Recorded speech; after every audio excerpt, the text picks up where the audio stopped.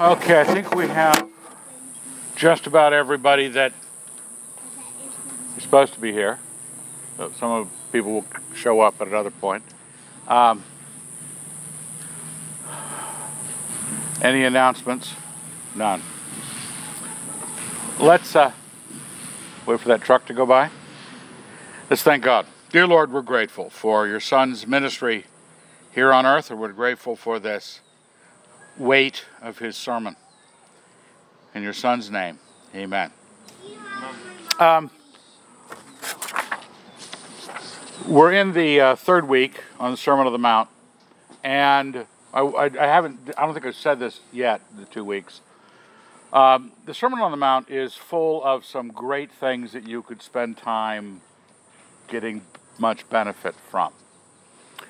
You can also get much error from jumping into the Sermon on the Mount in a single place, because if you don't answer the question we answered the first week, which is what is Jesus up to in the sermon, to help you, and you go back to study any of these things like the Lord's Prayer, which is tonight, you would have a certain misalignment unless you had if you came to some conclusion, and I encourage you to do so. You might not agree with my conclusions about it, but it seems that it holds together as a transitional message to the Jews who were not regenerate about what the new covenant was going to be. And he was raising the intensity of the law in the end of chapter 5 in ways that could only be answered by the heart.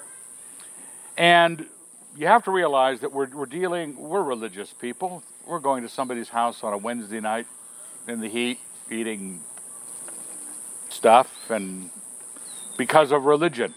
And an awful lot of our religion, an awful lot of Christianity is tragically trapped in exactly what Jesus Christ forbade us to do. You know, he basically talks about these basic things: murder, adultery, all these rest. That heart situation, you've got to resolve that. You can't address it by just obeying more incremental and deeply held laws. Your heart has to be different. But a person who has a hard time with the rules, and I know a lot of people in the religion have a hard time keeping the rules, and they love that grace business because where sin abounds, grace abounds all the more. And so they just sort of figure they have a two-nature view of Christians, and they believe that, well, there's no way you can avoid sin, so disobeying the rules is, well, expected.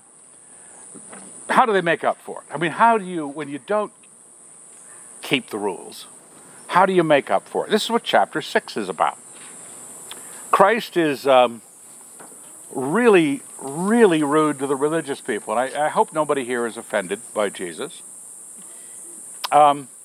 Because what religion is, you know what LARPing is, right? Live action role playing.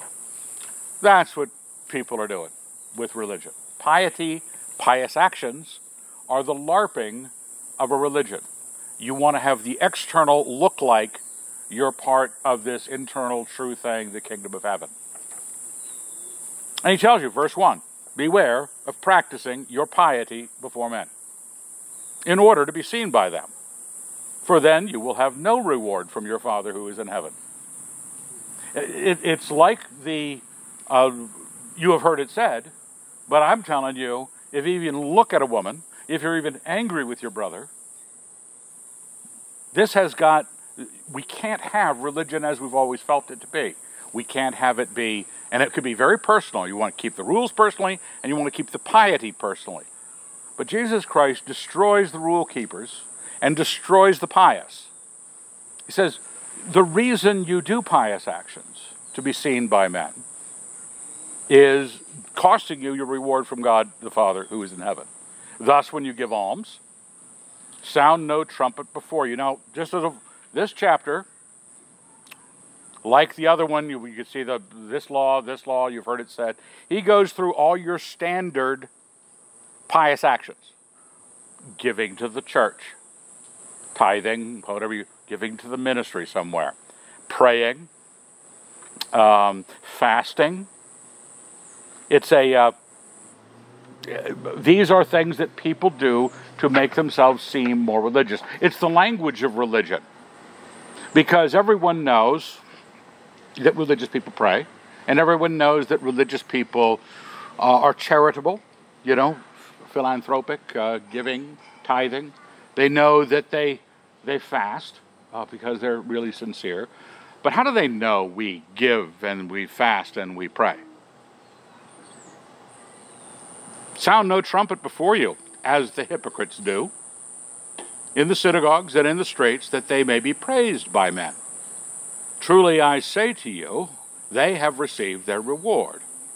But when you give alms, do not let your left hand know what your right hand is doing, so that your alms may be in secret, and your Father who sees in secret will reward you. He's taking the piety away from the virtue signal. It functions as in a society, a proof of religion, a proof of life. We're trying to show other people. We don't pass the plate at All Souls. Maybe it's too much work. But I grew up in a church that did. And it's a little too easy for people to be seen. What they put in the plate. I've known people to make change. But that didn't usually happen. We don't realize that you're functioning on one of two worlds. You're functioning as, am I being seen? Who's my audience? If I can't make my piety secret and have it be more satisfying to me because I am righteous before God, that I give an alms in secret, your Father who sees in secret will reward you. But all the LARPing is very traditional.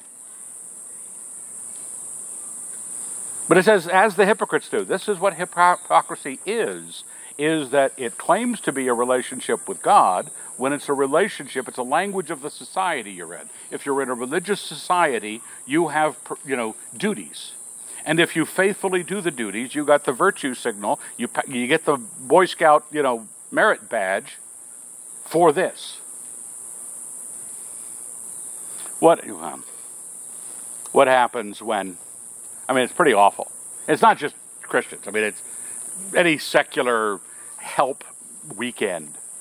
And you volunteer to go on this secular help weekend where old Mrs. Johnson's house got painted. And you did it for free, except for the t-shirt that you get to wear that tells everybody you did it. And tells you all the corporations that supported you doing it, because they can't go on in life without this language that is horizontal, that is wanting everyone to get measured as virtuous. We want our reward from man. If you have to tell man you did it, you know what you thought of a guy in high school who had to tell everybody what great thing he did over the weekend because no one saw him do it. Because he needs to have them know. The only value in what he did is other people knowing. All the hypocrites. And when you pray, you must not be like the hypocrites, for they love to stand and pray in the synagogues and at the street corners, that they may be seen by men. Now, you might have different words for it. It's good for evangelism. Shut up. Being a better person would be good for evangelism. And a person who presents their prayers cannot, what does this go on to say? Truly I say to you, they receive their reward. But when you pray, go into your room, shut the door, pray to your Father who is in secret, and your Father who sees in secret will reward you. This is a pattern. We've got pious actions that are either horizontal and present to the people you want to have here, or they are for your God, in which case secrecy is just fine. You say, well, didn't you pray before the Bible study? Yeah, or before the meal. Even Christ thanked God at the Last Supper. He blessed the food. So you know that in certain circumstances there's a little bit too much sounding the trumpet before them. It's too much of we've seen it, the recent woke years with the very virtuous signs that in front of various houses in many languages. People, or Black Lives Matter or something. And you just want to put a sign out front that says, in this house, we are more virtuous than you are. Just put it out there. Just say that. But it feels a little slimy. Of course, we can see it easily in others, but inside the church, we don't often see what we're about. Secrecy is a protection. It's not that secrecy has to happen and somebody says, will you thank God for this food? You say, sure. Or I got to go to a closet. I'll be back in a minute. We know that certain prayers are going to be said in the church. When it tells how women could pray or prophesy in the church, it assumes they're praying. We attend to certain things, the prayers for the needs of the church. But we've all heard the guy who instantly goes into King James English when he starts to pray.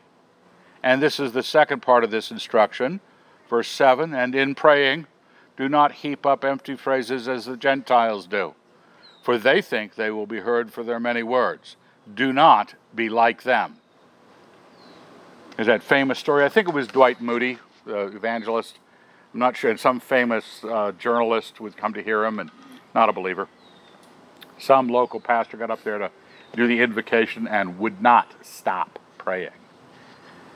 And Dwight Moody finally got up. If I'm right, if it was Dwight Moody, but this could be all mixed up. But the upshot of it was the evangelist got up and says, as brother so-and-so finishes his prayer, let's turn to passage, and just stop the guy short. And the journalist was willing to listen to him because he stopped this religious posturing. Do we think we will be heard for length, beauty, cadences, rhetoric? Are we being heard for those elements? Excuse me.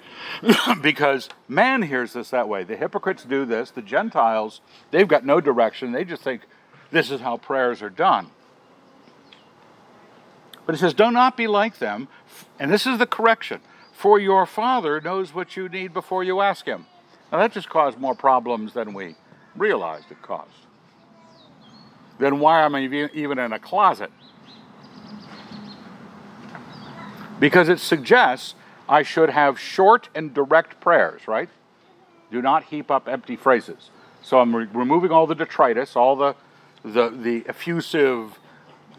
We went through in the Jesus People days some trend that everybody had learned that you pray to the Father through the Son, and pretty soon every prayer had just as many fathers as it had you knows and likes. It was people were slurring the word Father by the end of the prayer because they were saying Father all the time.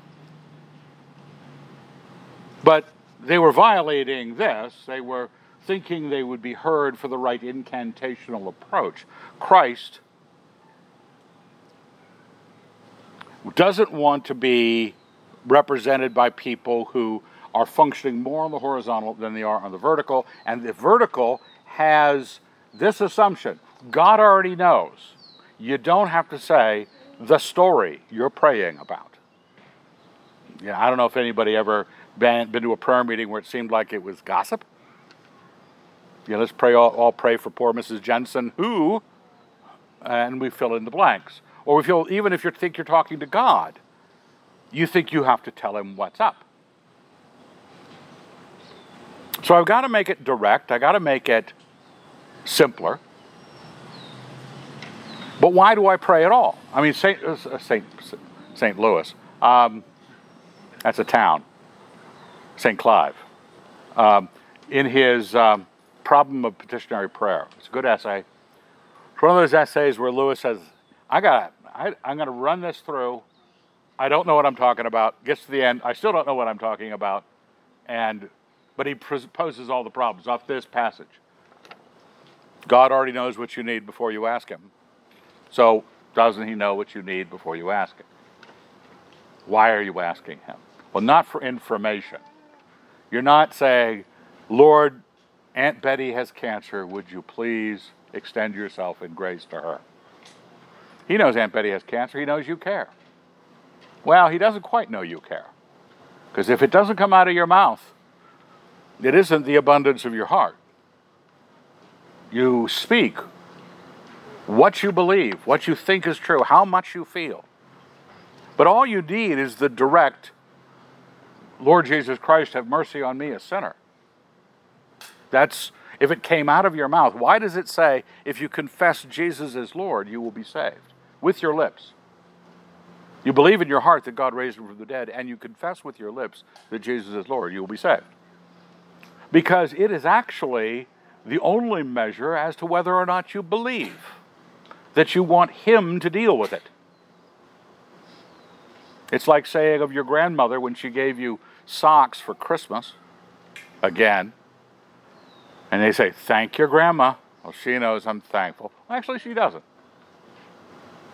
It would take you thanking her, and actually some actual thanks in you, to be, noticed by your grandma.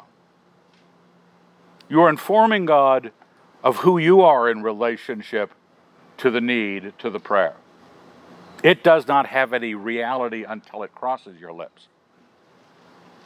But it's still direct and simple. Pray then like this. The Luke account of the Lord's Prayer, it's just slightly different structure, a little less poetic than the Matthew. So we'll stick with the Matthew. But it says in Luke, pray then this. Like if you read Luke, you'd come away going, I got to pray this prayer all the time. This is the only prayer I get. When you pray, pray then this. Pray then like this. Now, you know the prayer. Our Father, who art in heaven, hallowed be thy name. Thy kingdom come, thy will be done, on earth as it is in heaven. Give us this day our daily bread, and forgive us our debts, as we also have forgiven our debtors. And lead us not into temptation, but deliver us from evil. Some texts say, for thine is the kingdom, power and the glory forever and ever, amen. Not entire agreement as to whether, it's lovely, I like that ending, but it's not in all the manuscripts, so it seems like it might have been a tidying up the end of a prayer with end of prayer isms. But look at that.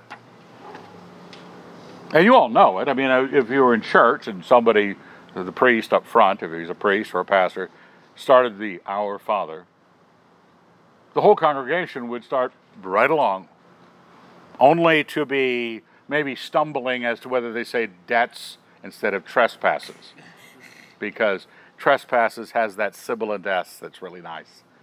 Well, I can remember that hissing through the Southern Baptist Church when I was a little kid. Forgive us our trespasses as we forgive those who trespass against us. Trespass against us. It was vivid, convicting, but look at that. Just given, he said, I told you to pray simply, directly, not effusively, not long, not to be heard by others. And the problem is sometimes we would recite the Lord's Prayer corporately, sometimes to be heard by others. So others would hear me say these things. Not that God would hear me. It's our Father which art in heaven. Where's the location of where's the direction?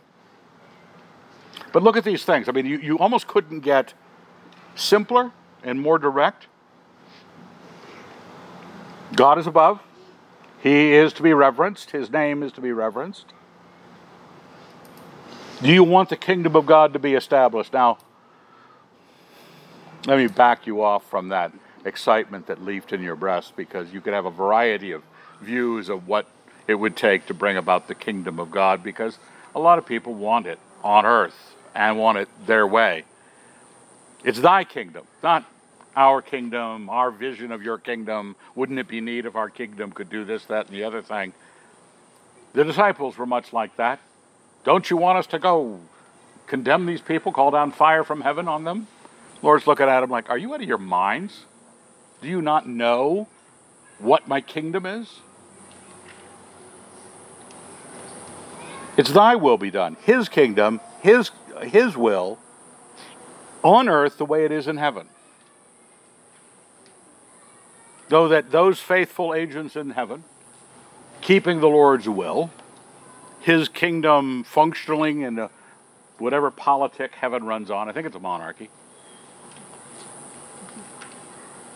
You can't get more, again, short, direct, figure out how to write. I don't like Hemingway, but he had short, choppy sentences. Figure that out. Just, Lord, forgive. Lord, have mercy. We tend to want to sweat. I had a friend who felt he couldn't have prayed unless he actually sweated drops of blood, like Christ did in the garden, which I think was a bit more important prayer time in history than our prayers. Give us this day our daily bread. There's an expectation, a request, and a presumed thanksgiving. And it's, interestingly, I was thinking about this when I was working on the notes. That's pretty mundane. Another missionary friend who'd been missionaries in Japan, and we met him again in Ann Arbor, Michigan, and he was on a church board. Some crisis had come up, and somebody said, maybe we should pray about it. And this missionary friend said, has it come to that?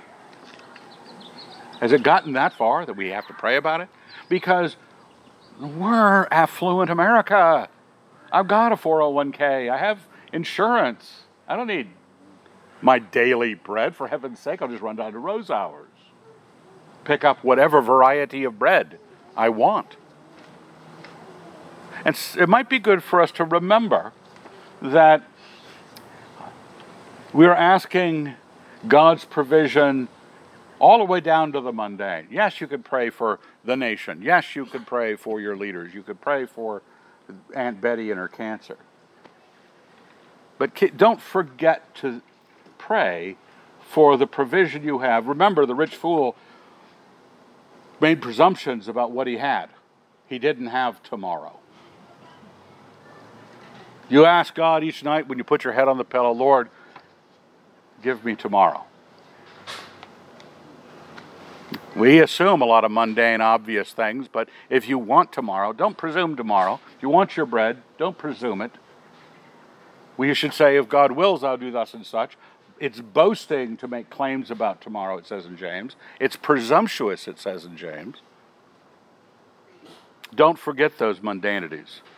We often, the things that our Western affluence has provided to us, we have stopped praying about, and so we're left in many cases with our highly wrought emotionalisms or highly wrought wants. Praying for what we want. Not a problem to make your request known to God. Just don't forget that your religion isn't the leftover. Even if it's the top leftover, the things that your power can't reach. And then comes the ugly one. Forgive us our trespasses or debts. Okay, we're good with that. Christianity's about that, right?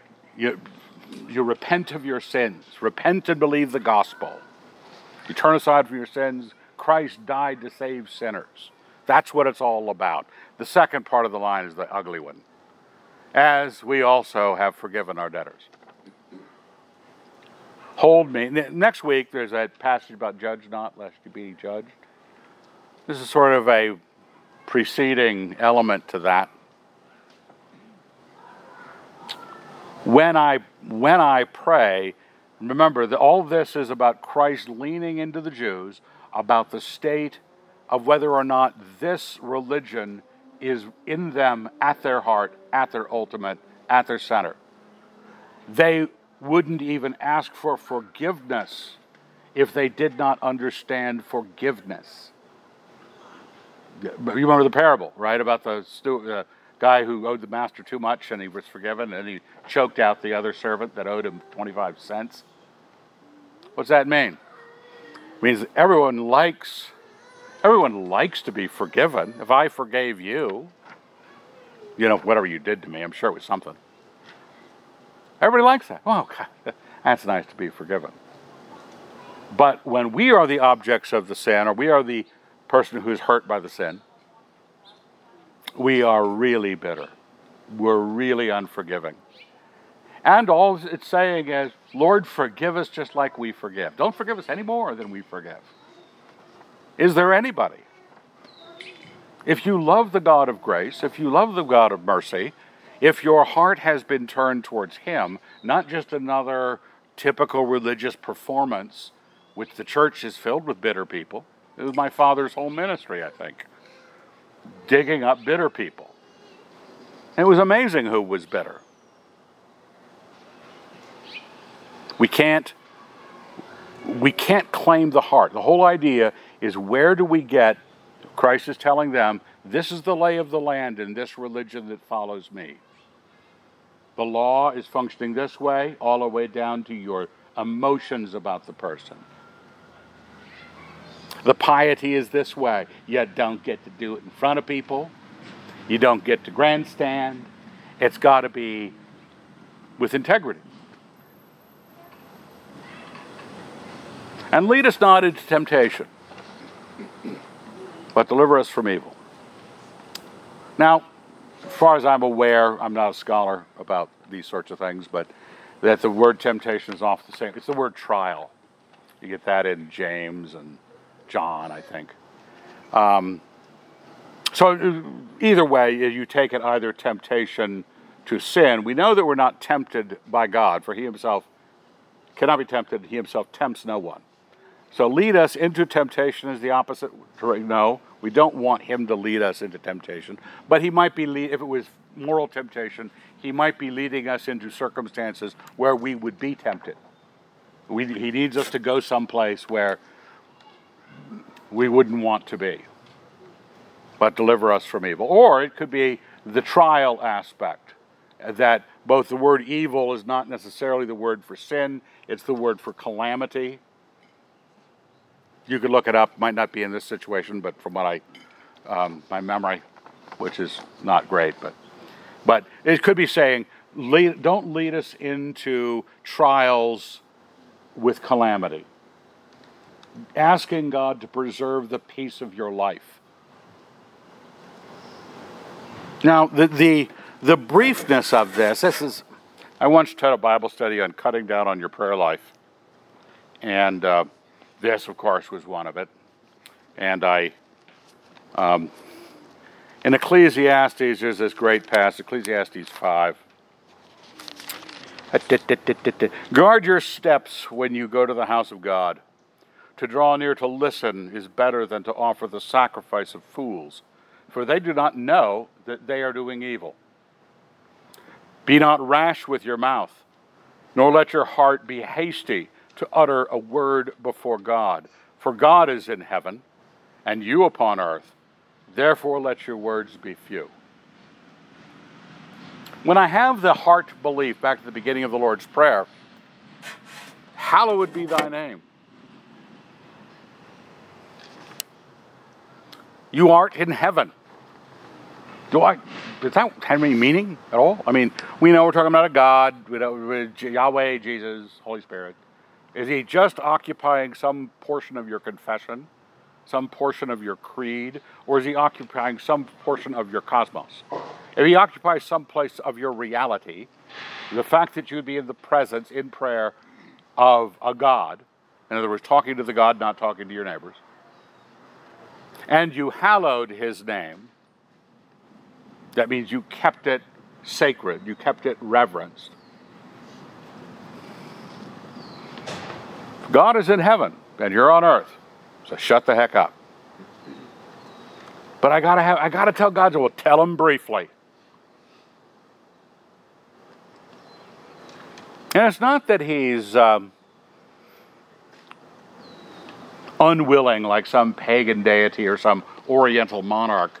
What's the old Chinese thing, the kowtow, which is the 9 obeisances and the 12 prostrations, where you virtually have to lick the floor of the throne room all the way up to the king, the Khan, or whatever they call him. We're not groveling. We have access to the Father. We have access to God the Father through the Son. He intercedes for us. The Spirit intercedes for us, Romans 8. We know we've got a relationship, but what is in your heart will affect what you're... Remember, I don't want you looking at any of the rules on the chapter 5, or any of this instruction in chapter 6, as, okay, this is what I got to do now. Okay, how many words was that, honey? Did I pray too many words? Did I say too much? Was I too familiar? Pray your heart, get your heart right. Pray, what do you think of your God in heaven, and hallowed is his name? Do you think, not that I'm only allowed to say 12 words, but that's what I would say, because he already knows what I need. He just has to hear me say it. He has to hear me cry out to him. He is close to me. He carries my burdens. But remember, it's not just his opinion of you. Your opinion of him should affect what you do when you pray. And when you fast, do not look dismal like the hypocrites. There's those hypocrites. I didn't make it red all the time. I was getting tired of that. For they disfigure their faces, that their fasting may be seen by men. Truly, I say to you, they have their reward. Remember, there is some, for being disobedient in this, it's not that you're not getting something. All sin, all folly, all wrong has a reward. It's, where did I go to get it? Where did I go to collect this benefit?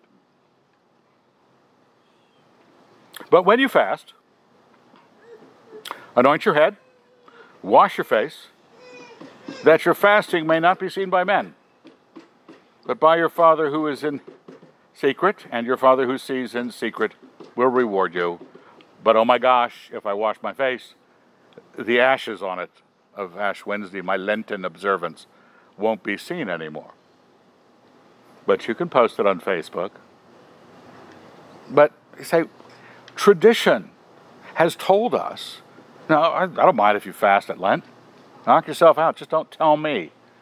And don't formally, ritualistically, piously put a mark on your face so we can be sure to know that you gave up TV or Starbucks for Lent. If you want to give up Starbucks for Lent, do so.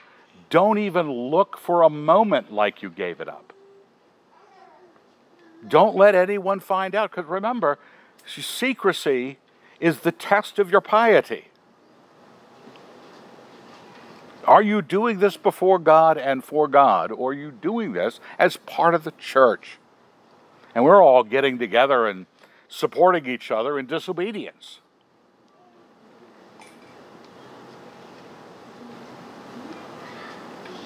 Now, in verse 19, which seems, there's a bit of a sense of a change of topic, but do not lay up for yourselves treasures on earth, where moth and rust consume and where thieves break in and steal.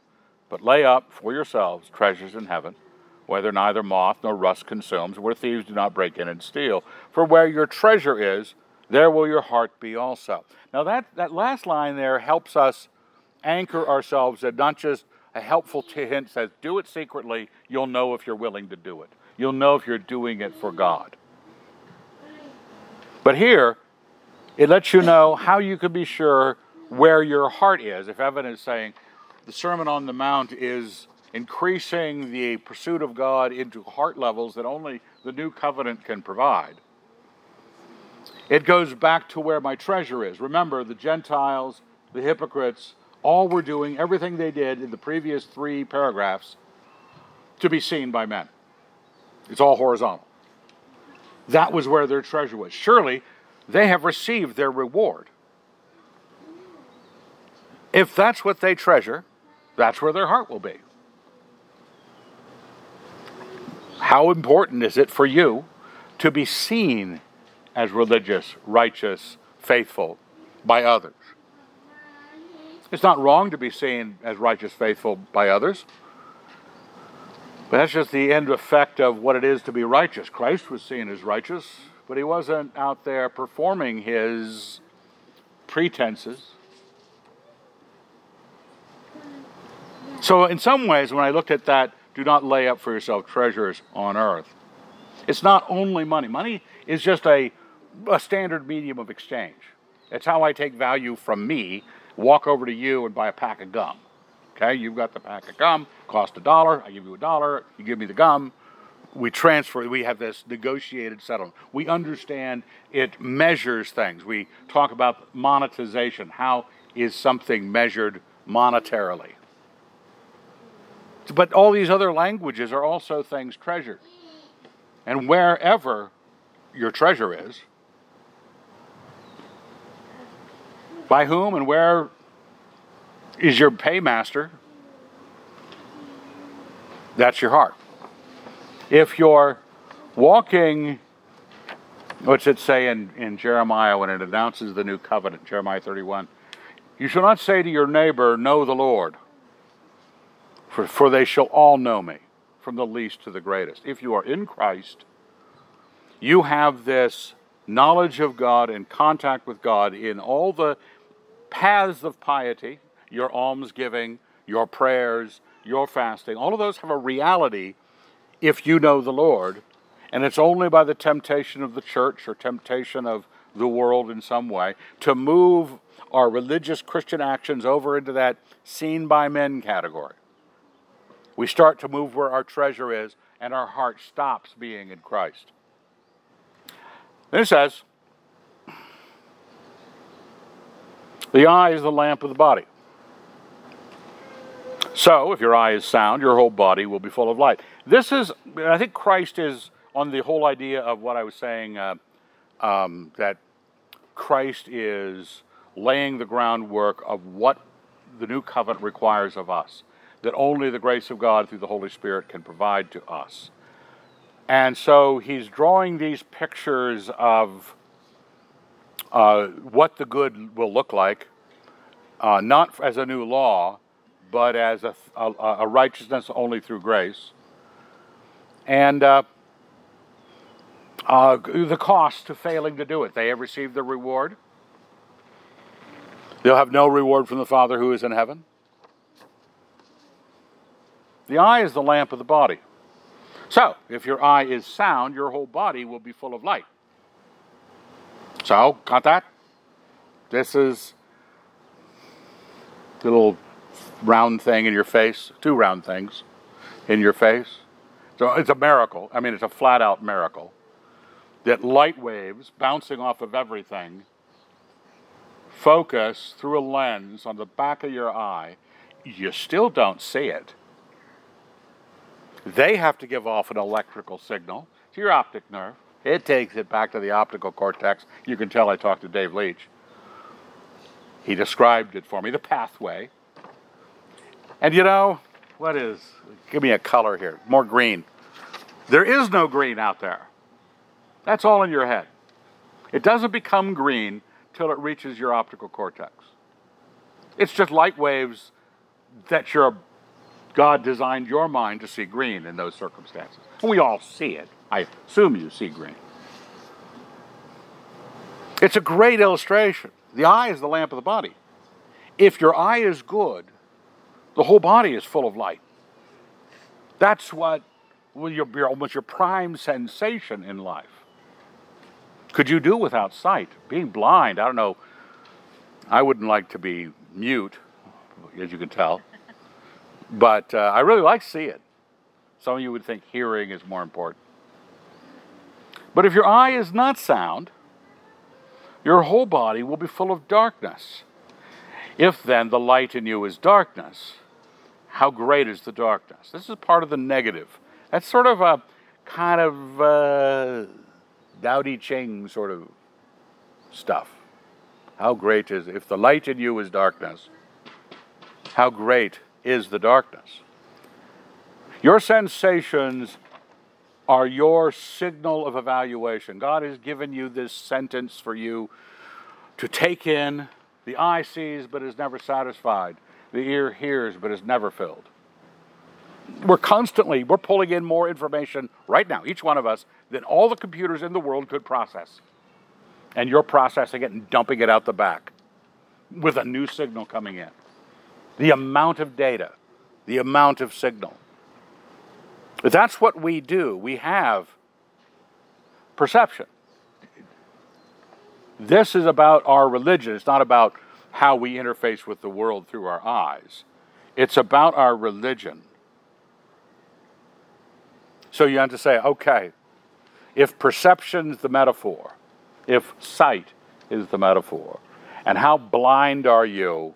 When he says that in another place, when the blind lead the blind, they both fall into a ditch.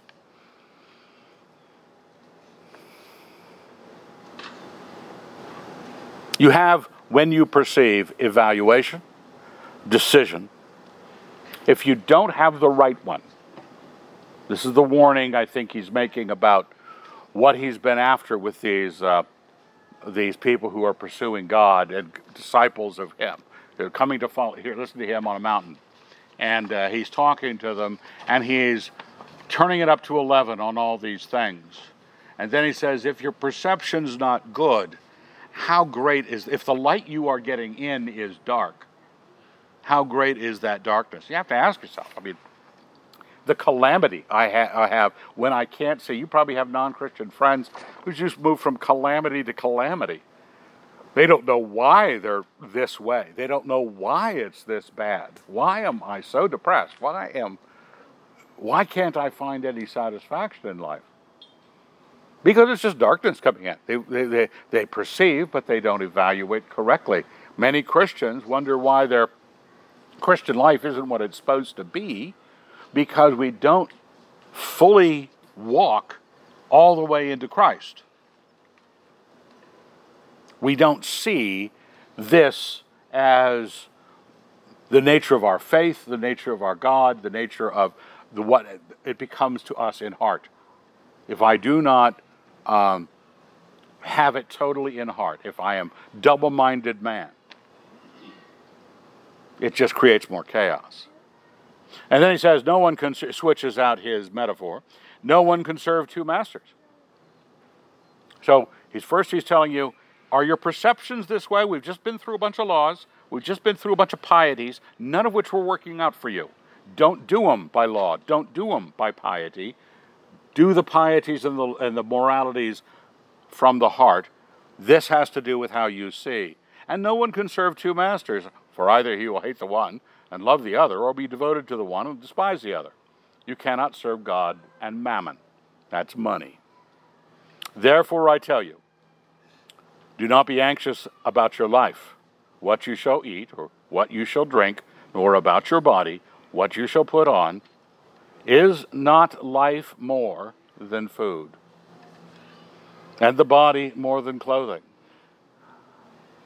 Okay. Now this is, I get into some arguments about the fasting stuff and my kicking Lent down a flight of stairs. So I didn't like the way it. But a lot of people are anxious. A lot of people. Jesus, not Jim Wilson, not Evan Wilson. Jesus. Do not be anxious. Isn't life more than food? But I'm worried about food. Give us this day our daily bread. I thought I'd been praying that back there. I thought I was trusting God back there for the mundane. Oh, we might not trust God for it. We not pray about it, but it still scares you see a shortage? There was a kind of a murmur of the shortages. I go shopping with my wife. She says, where are all the water chestnuts? Because Winco used to have a lot of water chestnuts. A lot of brands. Now, it might not matter to you, but it matters to Leslie. And you'd hear it from other women. No, Leslie wasn't anxious about the water chestnuts. But I don't know if any of you thought about, what if it gets worse? What if there's no gas? What if there's no bread? What if there's no rice? Isn't life more than food? And your body more than clothing? Look at the birds of the air. Now, Jesus is not just a passing, whimsical remark, positively looking at a life free of worry. He's kicking you around the schoolyard in this circumstance. Look at the birds of the air. They neither sow, nor reap, nor gather into barns, and yet your heavenly Father feeds them. Are you not more value than they? And which of you, this is a verse I often quote, which of you by being anxious can add 1 cubit to his span of life? It doesn't work, and it's disobedient. Okay? But it's not something I'm asking you to stop doing. Because it's not again. We are sin shall have no dominion over us because we're not under law, we're under grace. You got to fix it the way Christ wants it fixed, which is you trust him. That's why you prayed, give us this day our daily bread. This is why you pray to be forgiven. This is why you pray to not be led into temptation, because you would like your God who you believe in, like he cares for the sparrows and the birds of the air, to have his eye watching you. Do you believe he is there? Until you believe, don't try to pretend not to be anxious. Don't go all stoic, like, I'm going to be a tough guy and no matter what happens. No, I'll be perfectly honest with you. I don't have many feelings. Okay? So maybe I don't struggle with this. I understand that. But it's still on the page. I didn't write it in there. God wrote that 2,000 years ago. Which of you, by being anxious, can add 1 cubit to his span of life? Okay? Life is more than food. Life is more than clothing. And you'll get them. Well, this is what, first off, it's coming at you like a freight train. You go, but I don't want it. Well, this is where we find out whether our pieties are being lived for others, not God, whether our moralities are being lived for their simplicity and their overt external written code sort of obedience rather than true righteousness. We find out these things. We find out whether our anxieties, our fears, our worries. And why are you anxious about your clothing? Consider the lilies of the field, how they grow. They neither toil nor spin, yet I tell you, even Solomon in all his glory was not arrayed like one of these. And we regularly go to Safeway and pick out a bunch of roses or flowers we like and put them in our house for 4 or 5 days, and they slowly wilt. But why do we do that? Because fake ones aren't really that good. God just made this beautiful things that we can just set out instant beauty, no matter how good your makeup goes on every morning, no matter how naturally beautiful you are. Your average flower is more beautiful than you. It's more beautiful than what Solomon could do. It's more beautiful than, any artist can do. And God has done it. The answer is that God has done it. Yet if God so clothes the grass of the field, which today is alive and tomorrow is thrown into the oven, will he not much more clothe you, O men of little faith? So that phrase, O men of little faith, this is God's doing. So there's where you got to go. You don't go, Lord, forgive me of my anxiety. Lord, give me, or I'm not going to be anxious anymore and read a self-help book on not being afraid. You straighten it out with God. Who is your God? And this is Moscow. We have a largely intelligent broadly a Christian community. And I'm not post-millennial, but I'm probably more triumphal than post-millennialists. I didn't own a Triumph merely because it was the best bike made.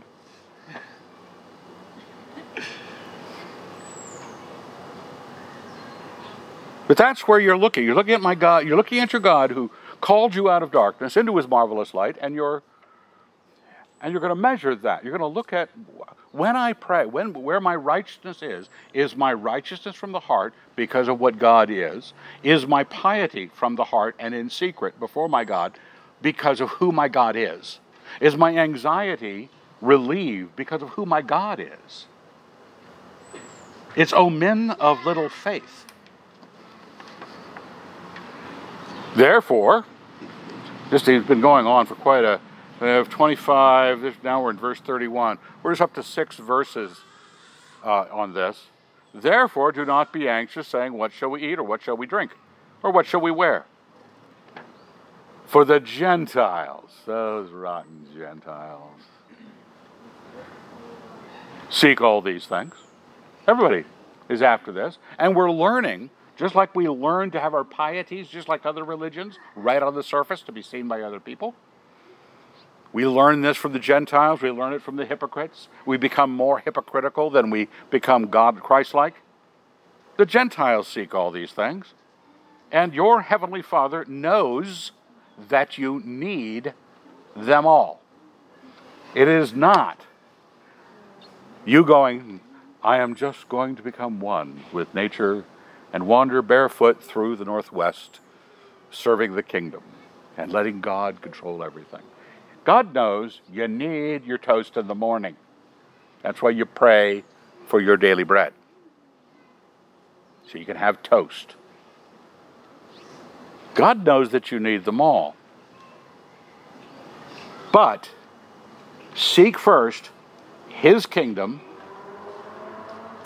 Remember, you said, thy kingdom come, thy will be done on earth as it is in heaven. You said that when you prayed that prayer, unless it was just piety for you. You just got the cred for saying it. You seek His kingdom and you seek His righteousness, and all these things shall be yours as well. It's a matter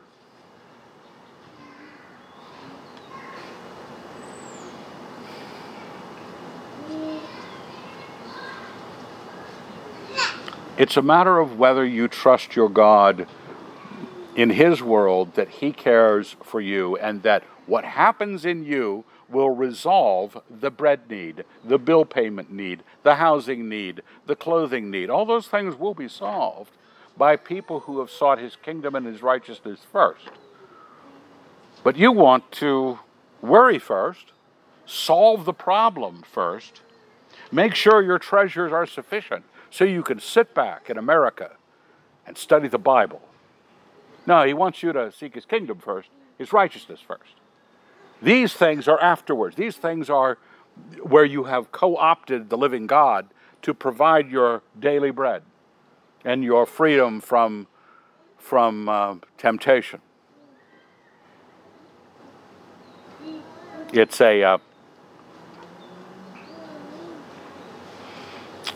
that's a dark eye. That's a blind eye. That's an eye with no light in it. You got to get your faith in Him worked out. How much do you believe? When you're praying for something, how much do you believe that the Lord hears you and answers? Because you not believing, remember what it says in James, let him ask in faith with no doubting. For the double-minded man, unstable in all his ways, how can he expect to receive anything from God? God is I won't call him persnickety. He wants believers. He wants to be sought. He wants to be, what's the greatest commandment? You shall love the Lord your God with every aspect of your being. That's the greatest commandment. Then your neighbor as yourself. He expects that attention from you. You know, recently, in the last X number of years, maybe 5 years, I've been on a kick about love being attention. Hatred is turning away, love is turning towards. And how attentive you are to someone is how, I always quote the Chesterfield line, I never knew a man to be inattentive to a man he feared or a woman he loved. We're always attentive to the things that matter. And Christ is asking us to be attentive first to the kingdom and the righteousness. And if I fall back into pieties to replace the kingdom and legal observances to affect the righteousness, I've done it wrong. I just jumped right in the middle of the Sermon on the Mount, didn't pay attention to what He was doing. All these things shall be yours. Well, you won't have to, but maybe your fears are too great. Well, examine your faith. Don't examine whether this, you say, if you don't agree with Christ, a lot of people don't. It might be a hard thing for you to face. It might be a hard thing for you to answer. But I think if you try not to break the bondage of anxiety, but you try to break the bondage of lack of faith, just say, Do I believe in my God? Do I pray to Him, announcing in the secrecy of my prayer that I believe that I'm praying past the ceiling? Therefore, do not be anxious about tomorrow, for tomorrow will be anxious for itself. Let the day's own trouble be sufficient for the day. The chaos of not seeing it this way.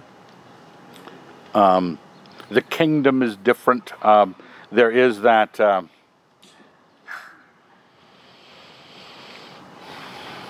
expectation that Christianity drives us, and this might be more information than you want, but there's a nowness to it. There is a proximate, close to you, now, ordinate, in other words, the kingdom first. The righteousness first. Seek those things first. And the kingdom, it says in Luke, someplace, 14? Somewhere in Luke. The kingdom of God is within you. People are looking for the kingdom out here. No, the kingdom of God is within you. So know where the kingdom is you're looking for, and it is above you. Remember, you said that. Our Father who is in heaven.